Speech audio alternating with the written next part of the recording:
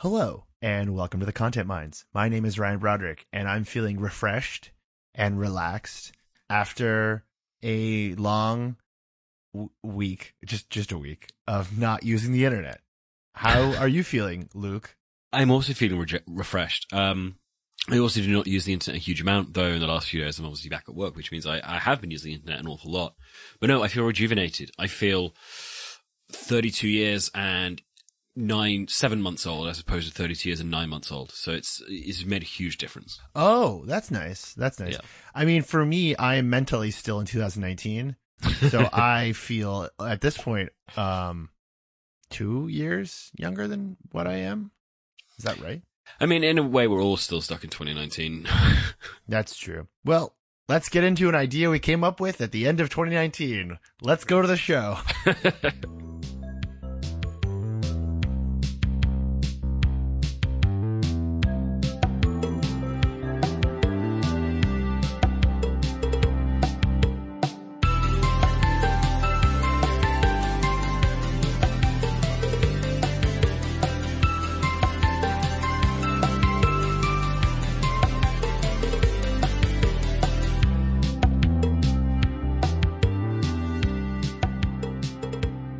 Welcome to the Content Mines. This week, we are delving into a part of the internet that I think have rightfully put off for quite a while because it's very big and it's very complicated. But we're talking about the true crime corner of the internet. And specifically, we're talking about the Gabby Petito disappearance and how that's playing out algorithmically on platforms like Instagram and TikTok. But before we get to that, Luke, I have a video to show you. Okay, hit me.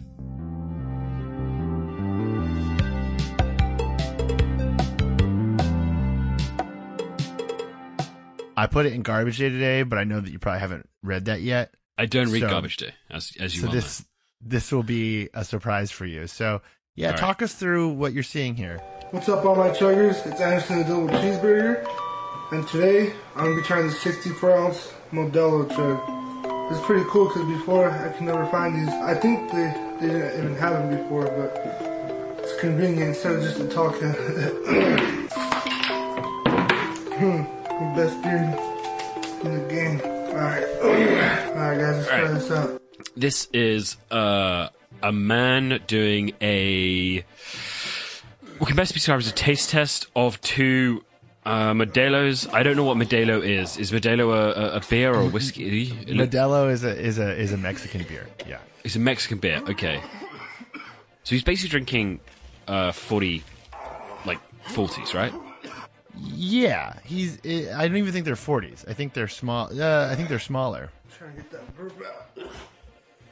Sorry, is the challenge you just have to chug it? Yeah, he has to just drink those two beers. I'm sorry, he has drunk half. I mean, he has drunk essentially half a pint of beer and is throwing up. Yeah, he throws up a lot in this video. Why? Why is he throwing up? He had to get the burp out. Is it particularly like No, it's carbonated? It's a completely normal beer. Horrible. Why is this a challenge? See you guys next time. Sorry to sound incredibly British about this, but this guy has drunk essentially a pint of beer in like 4 minutes and is just vomiting his guts out.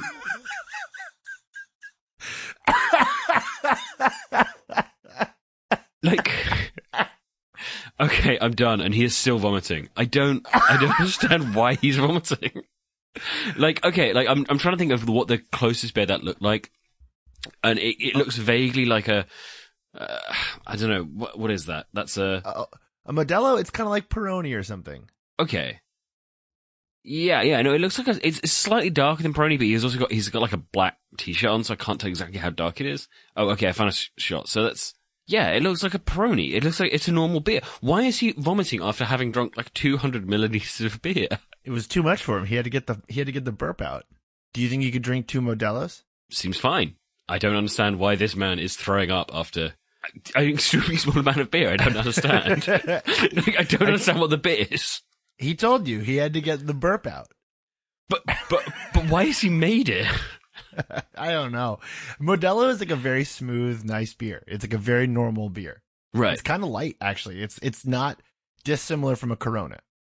Okay. So why did he make the video? Why is it a challenge? Why is there a Modelo chug challenge? I actually tried to find it and I couldn't.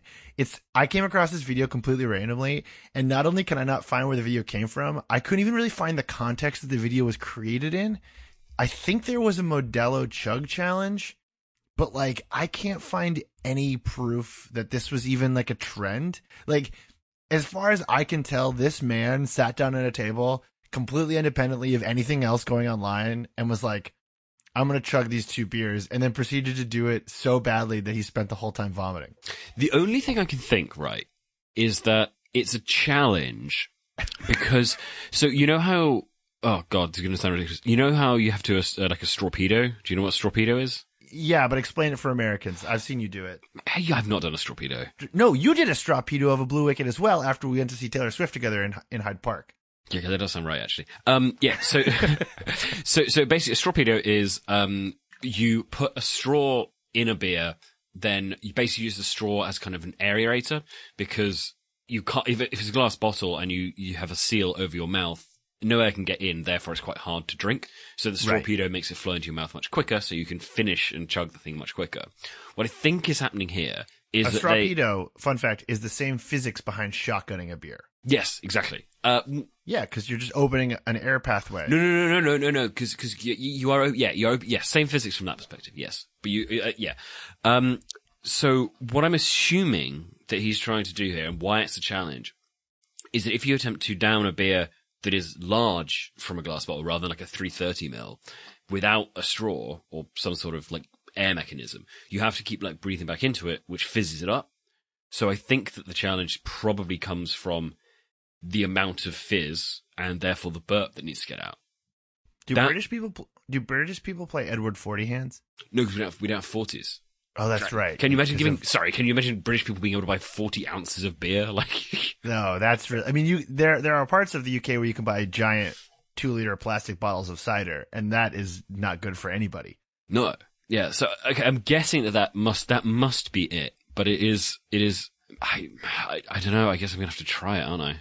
Like, not now, but yeah. I think we both have to try. I think next episode we both have to try the Modelo challenge. Hold on. No, sorry. We have, wait, we can announce this now. We have plans for a live show at some point in the next. Do not announce this now. Do not announce this now. There's no reason to announce this now. We just talked about it for the first time ever.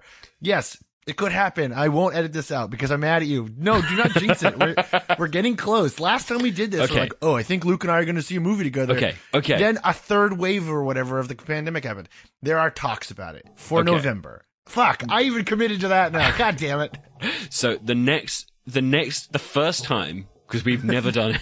The first time we record a live show together, which will happen, if not November, because of the third wave, then I don't know, 2026 after wave 19 or whatever we do, then we will do the Modelo challenge. Yeah. Okay. I think you can buy Modelo in corner stores in the UK. I'm pretty sure. Yeah. Okay. I have another confounding thing for you to stare at. All right, hit me. A bunch of right-wing news personalities have dropped. This is a Gen Z Republican streaming service that I've sent you screenshots of. Oh, this is fake. No way is this real. I mean, these people are real people. These are real people. All of these people are amazing. Okay, I'm going to read every single name of these out in a row. Okay, there's no way this guy's name is real. Okay. No, this guy is the realest guy of all. He's like a prominent Republican in America. First of all, this thread is from Daily Beast reporter Will Somer. Okay, go for it. Read it. All right. Read it off. Show 1, Firefight, hosted by Gunnar Thordarson. Channel 2, Cup of Joe, politically right, not correct. And this guy somehow looks like both an older Ben Shapiro and a younger Ben Shapiro at the same time. Yes, he looks like an aged teenage Ben Shapiro. He looks like someone tried to like turn the boss baby into an adult, but it got stuck halfway, so it's like half boss, half baby. Exactly. The next one is American Mavericks. They're incredible. By Lance Johnston and Dom Fernando. Dom Fernando. Okay, so you guys can't see this, but he's got like tiny red sunglasses and a big curly head of hair that is shaved on the side. So he kind of looks like a 1990s wrestler. He is the most Chad fucker I have ever seen. I want to be, well, I assume he's a horrible person, but I would like to dress like Dom Fernando, I think. Okay, so these are fake, right? No, these are real. All right. Number 4 is Morgan's Minute, things to know in a minute or less. That's actually not a bad idea. That's pretty straightforward. Describe how her name is spelled. With a double N. And an O. Yeah, that's true. Morgan. Actually, yeah, okay. Oh, Jesus. Okay. The next one is kind of astonishing for different reasons, which is it's called Going Through It with Galen and what I thought was Joe, but the name is actually Joie, which I think is joy. But this one is particularly fascinating because they are, as far as I can tell, either twins or sisters.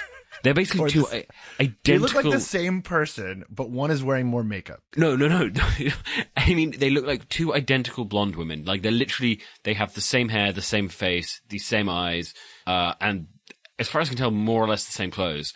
But one of them looks like they've got a cutout of like she took a photo with a phone in a bathroom, and then the other one looks like she has had a professional makeup job photo shoot done, which for them for some reason has been edited by someone like a 4-year-old to look more slick. And just I can't understand how you end up with those two things, those two people with such different approaches to their looks next to each other. They look like about 15 years ago, Superman was split into two different Superman, red Superman and blue Superman, and it was sort of like the duality of Superman's personality. This looks like you did that to like Tommy Loren. Yes, that is exactly it. Yeah. The next one on the list is What's Your Point? Which is a great name for a show. With Kaylee Campbell. Kaylee is spelled Kaylee. She Not is a single normal name in this entire fucking thing. It's unbelievable. Then there's a show called Basic Facts Matter with Xavier de la Rousseau, which sounds fun. Cool name, but I'm pretty sure the name of this show is like to downplay Black Lives Matter, because this is a black man as the host. So that's what this Almost definitely, yes.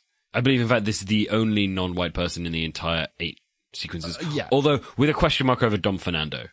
We don't know. Dom Fernando is a man of the world. Dom Fernando is an international guy. Yeah. We don't know where he's like Vin Diesel. We don't know where he's from. He could be from any. Oh man, I'm obsessed with Dom Fernando. I'm gonna go follow him on Instagram. It's entirely possible he's a Latino guy with a perm, which, sure, that sounds fun. Then the final one is Lean Right with, I'm sorry, but this is a fake name. Blake is his first name. Fine. I understand all the worst Americans are called Blake. But the surname is Cresses. Kresses, which is Blake not a name. Cresses. Blake Cresses. Yeah. Like, I know Americans have stupid names, and I know that the reason they have stupid names is because of, like, racism on the border. But, sorry, at some point you've gotta pick a better name. Like, Cresses? What is the name? Where is the name Cresses even from? Is it a bird or something? Well, there's a Cress who's vaguely famous, who is, as far as I can tell, like, sounds German American or Pennsylvania, so he was a Mason. Yeah, so let's say Central European. He would have been in the first wave of immigration to the US. But, like, I don't understand why Cresses is then a thing. Okay, so this whole thing is done by a network called Today is America. Today is America. Today is America. Of all days, today is America. Oh, wait. Okay, I found... Oh, man. I found Dom Fernando's Instagram, and it's even more outrageous than you think. So what do you think Dom Fernando's actual name is? I don't even know. It's so good. It's so good. What is his real name? Well, okay, so... On his Instagram, he goes by Dominic Michelangelo, and from what I can tell, he's like just like a super Italian guy. Oh, okay. I think this man is the most outrageous looking man I have ever seen in my life. He looks like a lawyer in a 1980s porn. He looks like, I don't even know what he looks like. He looks like, yeah, why is he doing any of the things that he's doing to his... There's like a photo parents? of him like being Italian posted in July, and it's him in the parking garage of the Westin in Dallas, and he's eating a pizza out of a Sbarro box, which is unbelievable. There's so much. Oh man, he looks like both members of LMFAO. Yes. Yes, he does. He's amazing. There's an astonishing photo where he is... Oh, God. Okay, I'm going to describe this. But, yeah, his handle is the Fresco Show, which... The Fresco thing is coming from nowhere, but okay. And this thing in July, from July 20th, he is wearing a, like... slip-on shoes, no socks, which I think is gross. I'm sorry. I don't think there's a good excuse to wear shoes without socks. No, you wear... I do that look all the time, but you just wear small socks for that. Okay. He's got, like, checked suit trousers on, a belt, I'm going to say Gucci, but I don't think it's Gucci, with two enormous G's on the belt buckle, a black shirt, and then a jacket that has, like, gold lame... Well, it's not lame, I guess, but it's, like, gold... filigree design on, and then also the two tiny sunglasses and the permed mullet. I have scrolled through his entire Instagram, and I think I understand what's happening here. I think that this man is like an Italian guy from Pennsylvania. Okay. Who is like working very hard to hide the fact that he is from like the middle of nowhere, Pennsylvania. And that's what's happening here. Okay. He's also been banned from TikTok what seems like many times. I also really enjoy it. If you go back to the very start of his Instagram, his vibe is extremely, he is attempting to be a rapper. Yes. Which is always the thing. At the beginning of his Instagram, he is like very much like, I'm a guy from Pennsylvania. So he's like wearing like American Apparel, skinny jeans, and like a white guy rapper, like hipster rapper look in like a shitty warehouse. And then he transitions into like fascist. Because that's that pipeline. Yeah, then suddenly, a year later, the end of 2020, suddenly he's wearing like turtlenecks and pink chinos and blazers. And then, very shortly afterwards, he is full Trump weirdo. I feel like we don't talk enough about the role that menswear plays in radicalizing people. No, I mean, it comes up. It's not just menswear, though, is it? It's the male appearance stuff, because it also really, really lasts with, or really matters to the incel people, the black pill people, all of whom are like, oh, suddenly I've learned how to dress and girls still don't like me and therefore I should shoot people. But it's really tied into that as well. Yeah, it's just like, all these guys have body dysmorphia and then they become like right-wing talk show hosts. Yeah, this is wild. This is out of control wild. I wish Today Is America the best. I will not be subscribing to their streaming service, even though it means I won't be able to see Blake Cresses, who you didn't mention has insane muscles. I guess like inappropriately large muscles for the size of his face is what I'm saying. It looks like he had like his face photoshopped onto his body. I think he has a small head. All of these people have the wrong size head. Yes. For people who definitely believe in phrenology, all these people have the wrong size head. What I really like, right, is that Sacha Baron Cohen made that show which was called Who is America, which was entirely intended to be gibberish, and they've now built an entire network that is just This is America. Oh, sorry, Today is America, which makes less sense somehow. Today is America doesn't make any sense. This is America makes sense. Yeah, but Today is America does not.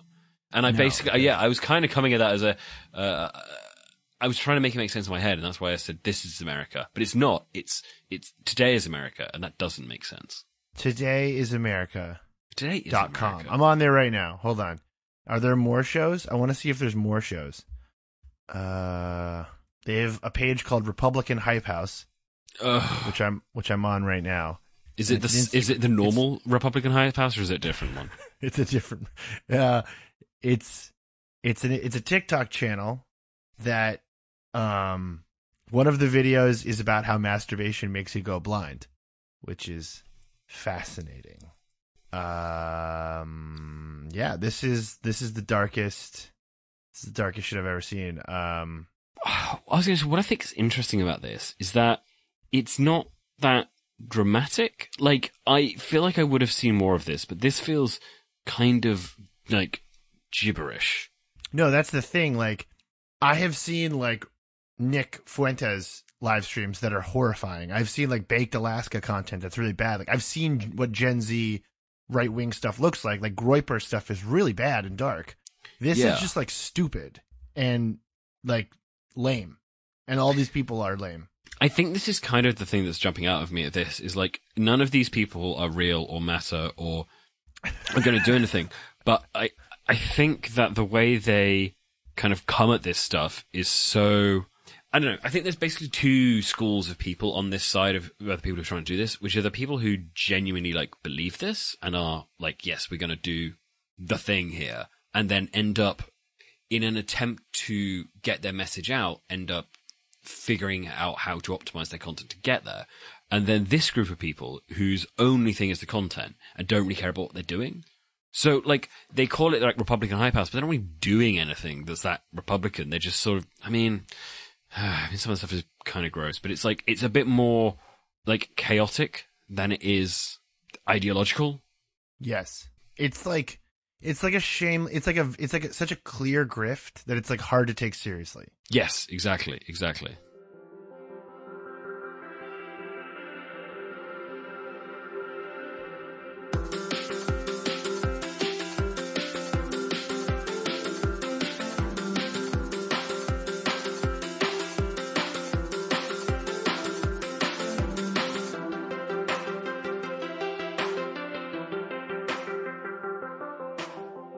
Let's talk about true crime and TikTok.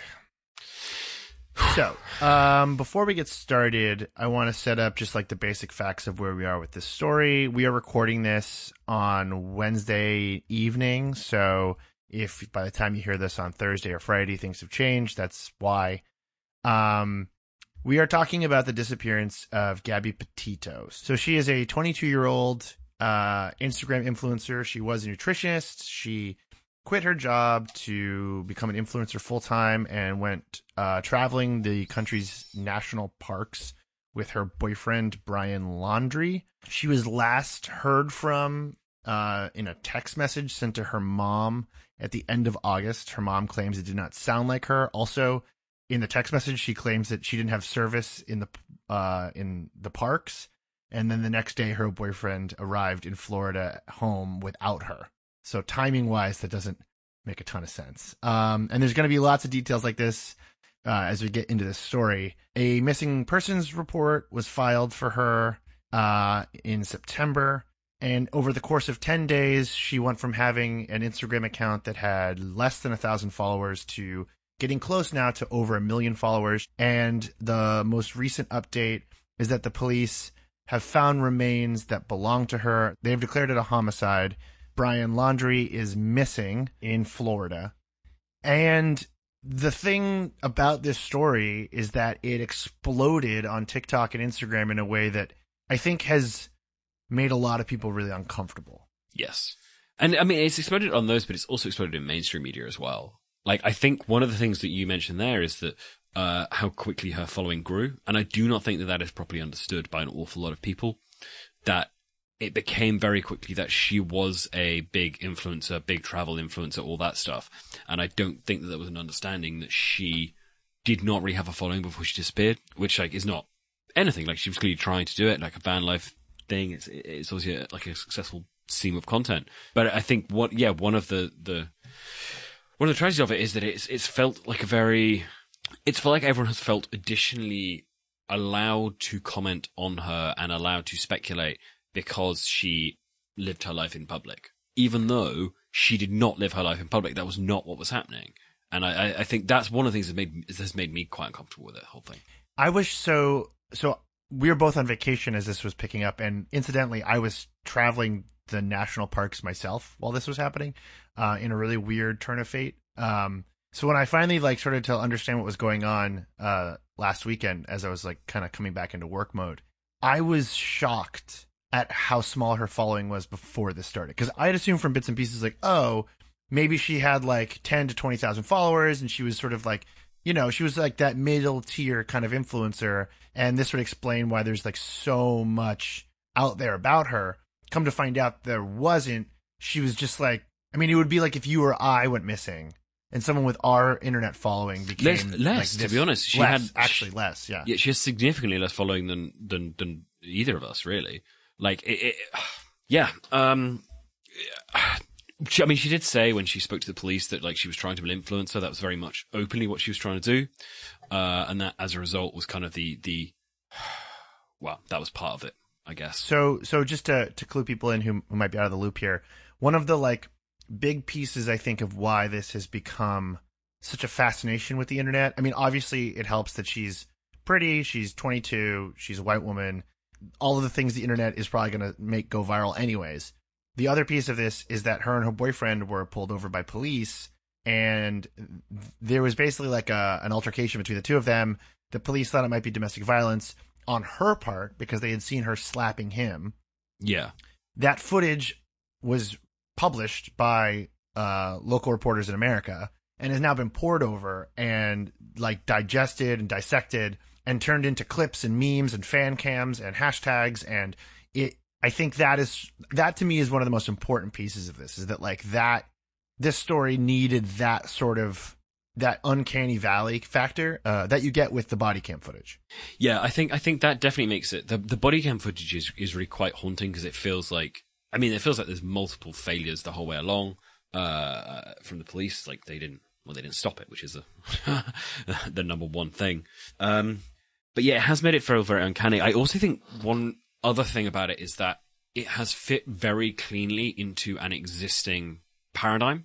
And specifically I think the rise of Netflix has meant that there has been a huge amount more true crime documentaries, true crime coverage.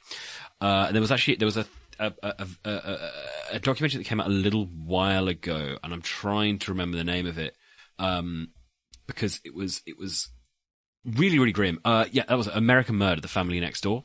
Right. And what happened in that? I don't know if you saw it. No, I haven't seen it. So it's basically the story of the Watts family murders, which was basically it's a really haunting story. It opens with basically the police talking to this guy who's like, "Hey, I came home last night. My family wasn't there. Thought they'd be there. They're not there." And then it goes on and on through a lot of police body cam footage. It doesn't do the kind of talking head stuff. It's just using body cam footage, CCTV stuff, and then stuff from like an interrogation room. As it, over the course of like 36 to 48 hours, it turns out that, you know, he killed them and what happened to their bodies and this stuff. But there's a specific sequence in it where he's kind of saying, "Hey, yeah, no, I'm trying to figure out like when they left and that sort of stuff." And the police go over to a neighbor across the road who kind of says, "I'll have a look at my CCTV thing," because they live in like one of these big suburbs outside of Colorado, I think. Right. And he kind of shows the clip, and they're like, "Oh yeah, well, we can't really see anything from this." And then the guy whose family it is leaves and is like going outside, but he's quite, through the whole thing, he's kind of, I wouldn't say calm. Like if I was looking at him as a normal person, I'd be like, he seems relatively normal and like a bit like stressed, but not that out. And as after he leaves, the guy whose house he's in, his neighbor, turns to the police officer and goes like, "There's something up with him. He's incredibly off. He's acting really strangely." Mm-hmm. But a lot of this stuff really, really matches what happens on this the police body cam video. Both stylistically, you know, it is a police body cam, it's talking to someone, but also the body cam where he's kind of like, seems fine, seems okay, just like a little bit stressed about this, but it's basically fine. Really, really matches the behavior of Brian Laundrie in the other stuff. And I think that kind of match, and it's not the only documentary that it really, really closely matches. There is a lot of them that are quite similar to this, but I think that paradigm being present and able to people glom onto it and be like, "Oh, I know exactly what's happened here. The guy is guilty. He's killed her. We need to find her." All that stuff means that people really attach to it with a narrative that it may well prove to be accurate. We don't know, but at this point. But I think that it meant that people talked about it in a way as though it was fictional before it was. Or rather, in a way that it was fictional before it was, while it was still active.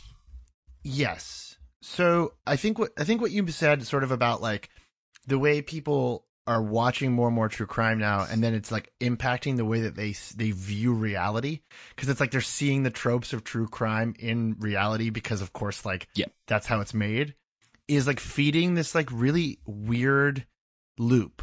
And on this show we talk a lot about how like algorithms and recommendation systems, they don't invent things out of thin air. They just sort of reinforce what's already there and create sort of this never-ending effect of escalation. And so this video, it came out in May 2021. It has done an astounding 50 million views. Jesus. It's titled What Pretending to Be Crazy Looks Like. Right. No, we talked about this channel. Yes, we did talk about this channel. So the JCS Criminal Psychology channel.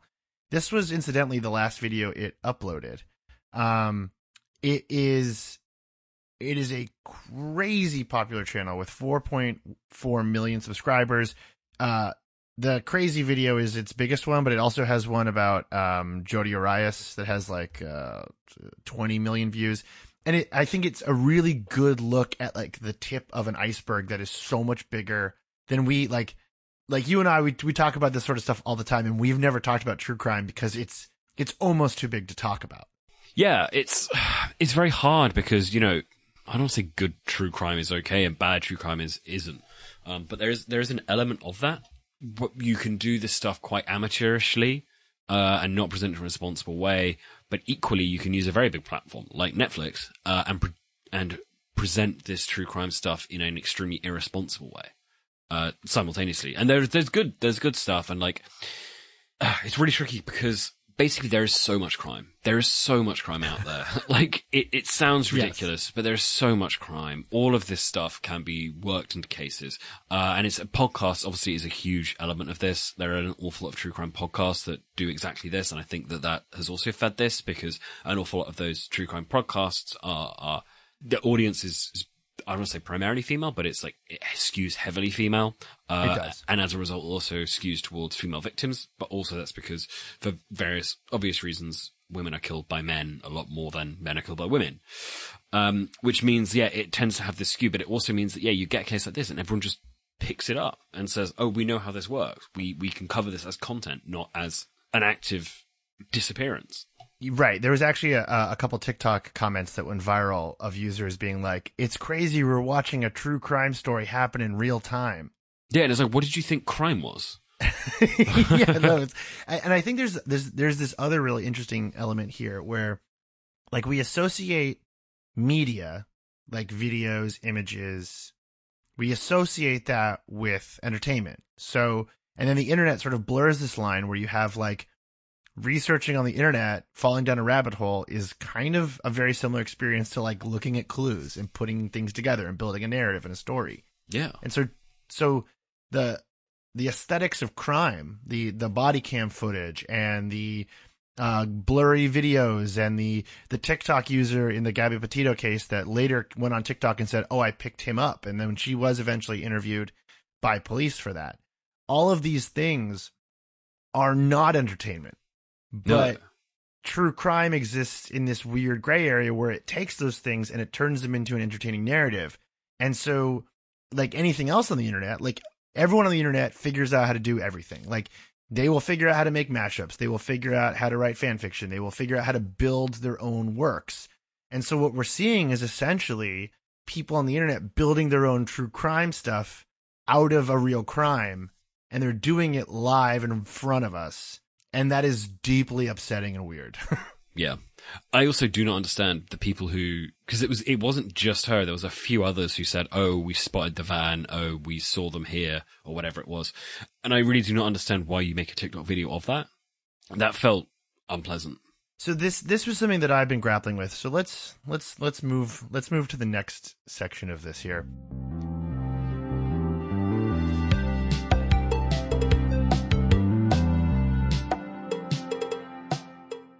What I think bothers me the most, because I think you're right, where it's like there isn't like a good true crime, bad true crime. Like it's kind of what it is, right?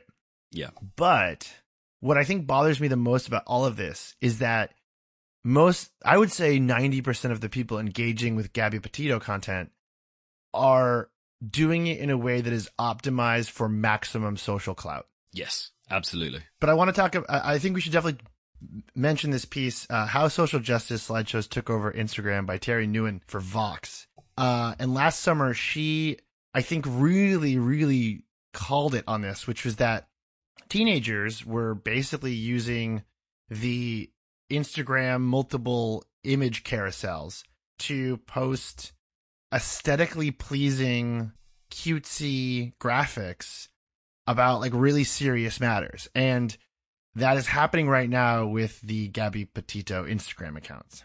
Yeah. So you spotted one, right? Yeah. This is, I think, one of the things that, it made me feel deeply strange about this. But this is, I think, probably maybe the worst offender, which is, the account is gabby.petito. And it is grotesque. It is linking to a site called where'sgabby.com, but every single slide is a, I don't know the way to describe the font, but it's like a serifed, all lowercase kind of 60s cartoon font. Is that the best way to describe it? It looks like a shirt that you would buy at the beach. Yeah, exactly. And lots of fun colors and interesting, like, complementary colors and all this stuff. And the quotes are things like, I have chills because, someone who saw her alive said, I have chills. That person said to Fox News Digital. Someone said, like, right around the time her body was found was just, she touched the world. And it's like, oh God, another one just says Brian Scene slapping Gabby. And it's like done as a nice looking, it's absolutely, it's really grotesque. It's really weird. It's really dark. And like you would look at this and you would think like, okay, like this was a person who is like a really well-known celebrity and they've created, a tribute page to them, which I'm not saying I like that, but like I understand that it's a thing. But like we said at the beginning of the show, like this woman was just like a woman who had an Instagram account. Like that's what, like there's a very weird parasocial relationship happening. And the fact that, to me, it almost feels like this entire section of people who are following this story, specifically on TikTok and Instagram, have no ability to communicate anymore without the idea of promoting themselves as a brand as well. Yeah, exactly. It's like your goal is not to get the information out or whatever. The goal is to grow your brand. And growing your brand is the same as getting the information out. Like, I could see this Gabby.Petito account rebranding as like, shit teens say in 6 months. And it's completely blank. And then now it's just posting like photos of teenagers with like relatable captions. Like it's clearly a content marketing scheme. And that is like one of the most upsetting things I have seen in a long time. But it's also not even, the other way to say it is it's not even a potentially content marketing. It is just that everyone intuitively jumps to effectively content market. Yes, it's like there's no way to communicate online anymore without content marketing. Yeah, it's like, oh, we want to talk about this case. What is the most effective way that we can get it out? Therefore, but it's not attempting to spread it. It is attempting to be like, what is the most effective way that we can be the key source of information from this by constantly talking about it in an aesthetically pleasing way, which, yeah, I don't know. It's really hard to explain. I think we're both struggling with this a little bit, trying to like figure out what we're supposed to be saying about this. Well, I mean, other than just like it's happening and this is what people are doing, which is weird because it's like, okay, that's what it is. It feels a bit, I don't know. In my mind, it feels almost like we didn't really pay attention to like a whole chunk of young people, and they've just over the last like 5 years become like weird brand robots that have no ability to talk or like empathize like a normal person anymore. Yeah, that sounds correct. Wait, can I show you the worst tweet? Is it the psychic tweet? I think it sounds like it is. This tweet? Yes. So this is from an astrologer named Starheel, who tweeted, "Because Gabby Petito has Uranus and Taurus opposing her Mars, I'm afraid she was killed by strangulation. Taurus rules the throat." And then in a follow-up tweet, she wrote, "I don't know, though. That's just my intuitive guess." And what's crazy is that, like, a lot of these people are replying being like, "You're unwell. You're a bad person. Please don't do this." But the first one was someone said that Brian had a rope necklace that is missing, and they suspected the same. And many other people engaging with this seriously, which I think is more upsetting than actually the original tweet. Yeah, people just being like, "Yeah, no, this sounds right," and it's just. Ooh. There was another I mean, obviously there's always psychics that get involved with disappearances. Like that's sort of like a time-honored tradition of this sort of thing. But there was another one on TikTok who was like a TikTok witch who said that she could use tarot cards to communicate with Gabby if the police wanted her help. But once again, it feels like to me 10 years ago, 20 years ago, the psychic maybe would go on like some freaky radio show or something. But the fact that the site, or go to the police themselves, and the police would say, fuck off, or they'd, I guess, use them or whatever. But this to me is different because they're all going on TikTok first. Yes. I got one more upsetting thing to show you. This is an Instagram influencer named Jessica Reed Krause. Have you heard of her? The name vaguely sounds familiar. So if you go further back on her stories on Instagram, she has 300,000 followers. She grew really fast during the Free Britney movement, and she was an investigative journalist during the Free Britney movement. She's now organizing a massive Instagram story in 2 parts about Gabby Petito, and just like click on one and kind of go through it because they're really long. That's where I remember her name from. It was the Free Britney stuff. So if you go to the most recent one, titled "To Gabby," it's, hundreds of slides in this story, collecting every piece of internet presence that Gabby Petito had put out, and Brian Laundrie. She also, this influencer, who goes by House in Habit, is trying to connect Brian to the disappearance of 2 other women. Oh, Jesus Christ. And the majority of the story is like connecting this mass conspiracy of disappearing women around like different national parks in America. This is grim as shit. Why people do And what's crazy is that, like, so if you go to her grid just looks like a normal Instagram mom. Like, she posts photos of her kids. Yeah. Her, like, wearing, like, different outfits. But in her stories, she's putting together, like, basically it looks like OSINT. It looks like open source intelligence. It looks like what you would see in DFR Lab or Bellingcat, but it's not. But, like, the reason why that stuff is incredibly hard to do, like, it is, I don't know how to say it other than, like, it's tough. It's tough to be, like, do what Bellingcat do, because they have to verify it. And this does not seem to be verified in any way. It's also done usually crowdsourced. It's done like on the reason it's typically done on Twitter is because it's one of the easiest platforms to like see what everyone's posting and like organize it. Where on Instagram, it's just stuff that she's being DM'd from people or like sharing from their stories. So it's just like it's ripped from all over the internet and just like aggregated together, and it's a mess. Yeah. And she has slides where she has like title cards. And it's done. It looks like you're watching a Netflix documentary, but it's just random comments and random video clips. It's jarring and weird. It is. Oh God, no. Yeah, this is so grim and strange, and without putting too fine a point on it, aggressively unverified. Like yeah, okay, fuck. Yeah. Man, I was not totally prepared for this, to be honest. Like, I was aware, like, how bad this has gotten, but the more of this stuff you see, it's incredibly clear that everyone is attempting to build their own clout. And I always think, like, some of these people are clearly coming at this deliberately, but I think a lot of them are not, and just intuitively optimize.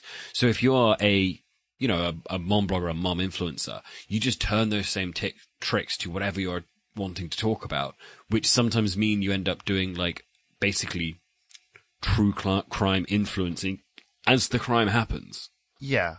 I think there's another really weird piece to this, which is that, like, we know that what we put on social media isn't a true reflection of reality, because it can't be. There's no way. No. But for some reason, we assume that what other people put on Instagram or on various social platforms is a true reflection of reality. And we hold them to this weird standard that we know is not true for ourselves. Yep. And it allows people, I think, to turn other people into avatars. So there's this, like, weird thing where, I watched a couple of Gabby and Brian's vlogs, and it's like a very normal, like, van life vlog. There's nothing particularly... There's only one vlog. Like, yeah. Yeah. No, but, like, they did, like, little video clips on TikTok and stuff. Right, and it was all, like... actually, it was very similar to the stuff that me and my girlfriend were shooting on our trip to the Grand Canyon. Like, it's just like your normal couple on vacation videos. And to watch people, like, seemingly very seriously turn this into, like, she touched the world, and she was, like, incredible, and I'm sure she was a really nice person. I don't, but it is very bizarre to see this, like, personality cult rise up simply because, like, she put some images on the internet, and, like, there's now a story and a mystery to it, and it's like, it's hit that kind of, like, idea of escape velocity we talk about all the time, where it's now out of control. Yeah. And, like, there will be, like, Gabby Petito truthers, no matter what comes out, there will be truthers of this or that, and there will be people who believe that, her boyfriend was involved in a series of disappearances and murders. And then you have, like, the other part of the discourse, which I think we have to mention, which is the fact that, like, these people are white, and people of color and all kinds of other communities are never treated this way, even though they have just as much of an Instagram following as she did, because she didn't have one. Like, it's like, you can't even say, like, oh, because she's an influencer, she's a celebrity, that's why they're talking about it. It's like, no, she was just a person. She was just another person. Like, it's fucked. Yeah, that's my academic opinion. It's fucked. And I hope, like, it doesn't sound like we're saying that, like, people shouldn't care that this woman is missing and probably dead, but at the same time, like, the systems here are broken. Yeah. Yeah. It's a classic thing of, I don't 100%. Some of the stuff that we talk about is always like, oh, there is a clear algorithmic problem to this. And the algorithmic problem here is obviously, people are optimized for engagement and therefore take really weird approaches to stuff at times like this. But part of it is just like, people are unable to control some of their instincts. Yeah. Yeah. I agree. Unfortunately, we don't really have, like, a light thing to end on here, but at the same time, I do find this stuff interesting, and I think it's not going away. It's probably getting worse, and I think TikTok is an out-of-control algorithm that is, like, it's now the biggest social network in America. So I'm curious. I guess I'm curious what happens next. I don't know. Yeah. Should we go to content you consume to stay sane now? Yeah. Let's do it.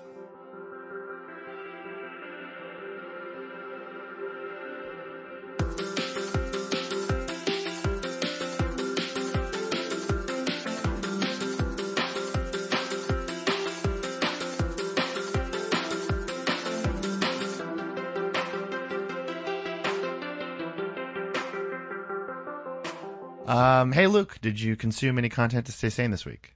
To be honest, I've basically only been reading books because I've been away, and therefore that's the only content that I consume. Books are content. Books are content. In many ways, the original content. That's true. But I also don't have many interesting books to talk about because I've mainly read books about football, and try not to talk about that too much. Please spare us. Please spare us that. One thing I will say is that I did read one book, which was, do you remember The Girl on the Train book / movie? I haven't seen it or read it, but I've heard of it, yeah. The movie was eventually, it was an Emily Blunt was in it, I think. But I read the sequel to that, which was kind of fascinating because basically the woman who wrote it, Paula Hawkins, the first one was Girl on the Train, which was in the wake of Gone Girl and was less successful than Gone Girl, but a very successful book anyway. The second book was awful, like dire and panned. And then the third book, she has like an author character who constantly explains why his second novel was actually okay. And explains like that people didn't get what was happening and all of the, you know, perspective changes, like people just didn't understand what he was trying to do. And it's like, this is weird because your second book had a lot of perspective changes in that you now seem to be having this character explain why actually that's a good thing. Which I found very funny. And I haven't read the Sally Rooney book, but apparently the third Sally Rooney book is also talking about an author and kind of defending an author who's become an overnight success, and can't necessarily handle the fame, but is trying to find a way to deal with it, but also sort of defending herself as well. And I think it's very funny that the authors write books defending themselves, basically. Yeah, just suck it up. You know, that's what Twitter's for. If you want to, you know, defend yourself. I'm watching the third season of Sex Education. Oh, how is that? It's really weird because it's British people doing things that British people do not do. It is like an entire show where they have British people living in a town that looks like an American town, going to a school that looks like an American school. This is the really weird one, isn't it? Where it is based in... Oh, where is it based? Moordale, England. Yeah, but it's not actually... It's basically an American high school, for some reason, based in Wales. It's bizarre. Yes. Yeah. So, like, they're wearing, like... Well, in this season, they get uniforms that are British uniforms, but they have an American school logo on them. I would read quite a big piece on like the American involvement in this show, because I can't tell if it's like British actors and some British writers working for an American team, if it's British people trying to please American bosses. Like, I cannot figure out what is going on in this show. It seems like they have intentionally made it obtuse. They've just like, we're taking a bit of British stuff and a bit of American stuff and we're just going for it. But there's stuff that like makes more sense if it was British. Like there's British stuff in it that they've stripped the context out of. So like, I'm sure like the average viewer doesn't notice, but like it drives me up a wall, because I'm like, I know both places and this doesn't make any sense. Like they have like the like poor girl living in a caravan park, and they have like, which I guess, you know, we have trailer parks in America, but like the idea of like, I don't know, the class, Luke, it's out of, the class dynamics are out of control. Yeah. I mean, it's even a little bit British, so of course it's mostly out of control. But yeah, it also doesn't have a clear time period, is the other thing, is my understanding. Oh man. Yeah, they're using smartphones, but they're also using like not even cordless home phones. Like there's a whole plot point about a voicemail on a voicemail machine. Yeah, see, yeah, I think that it is one of those things where they have essentially got to a point where they're like, all right, so what we're going to do is we're not going to commit to the idea that this is in a specific location, that this has a anything to it. We'll just pick up whatever plot points are useful for us right now, and we'll ignore the rest and pretend that it just makes sense. Right. Like aesthetically, I don't know where it takes place, and I don't know when it takes place. It's a very strange show. It's a nice show. This season's very good, but it is very confusing. If you are someone who cares about British realism, I guess. I don't know. I mean, sure. Or American realism, because I understand it's not any more realistic for an American school. It's just wrong for both. And the time period. I mean, it kind of looks like the school I went to for high school, kind of. Like, I went to a prep school, but it was all boys, but, like, same kind of aesthetics, but, like, confusing. The whole thing's confusing. Speaking of confusing, next week we are dropping post-credit scene on our Patreon, and it is Spider-Man 3. Yeah. We're finally doing Sam Raimi's Spider-Man 3. It is gonna be great, and it's gonna be so bad. I cannot wait. Yeah, as I understand, it's my memory is it's just, you know, it's basically a perfect movie. There's nothing wrong with it. Yeah. Nothing at all. Just great fun. Nothing wrong with Spider-Man 3 at all. I cannot wait for Peter Parker to become emo and then dance. I'm so excited. If you want to listen to that, you can go to patreon.com/thecontentminds, and thank you guys for listening, and don't watch too much true crime. You know, don't let the algorithm know that you want to see it because it'll be fuck careful with your about brain. it. Yeah. Yeah, be careful. All right, bye guys. Bye.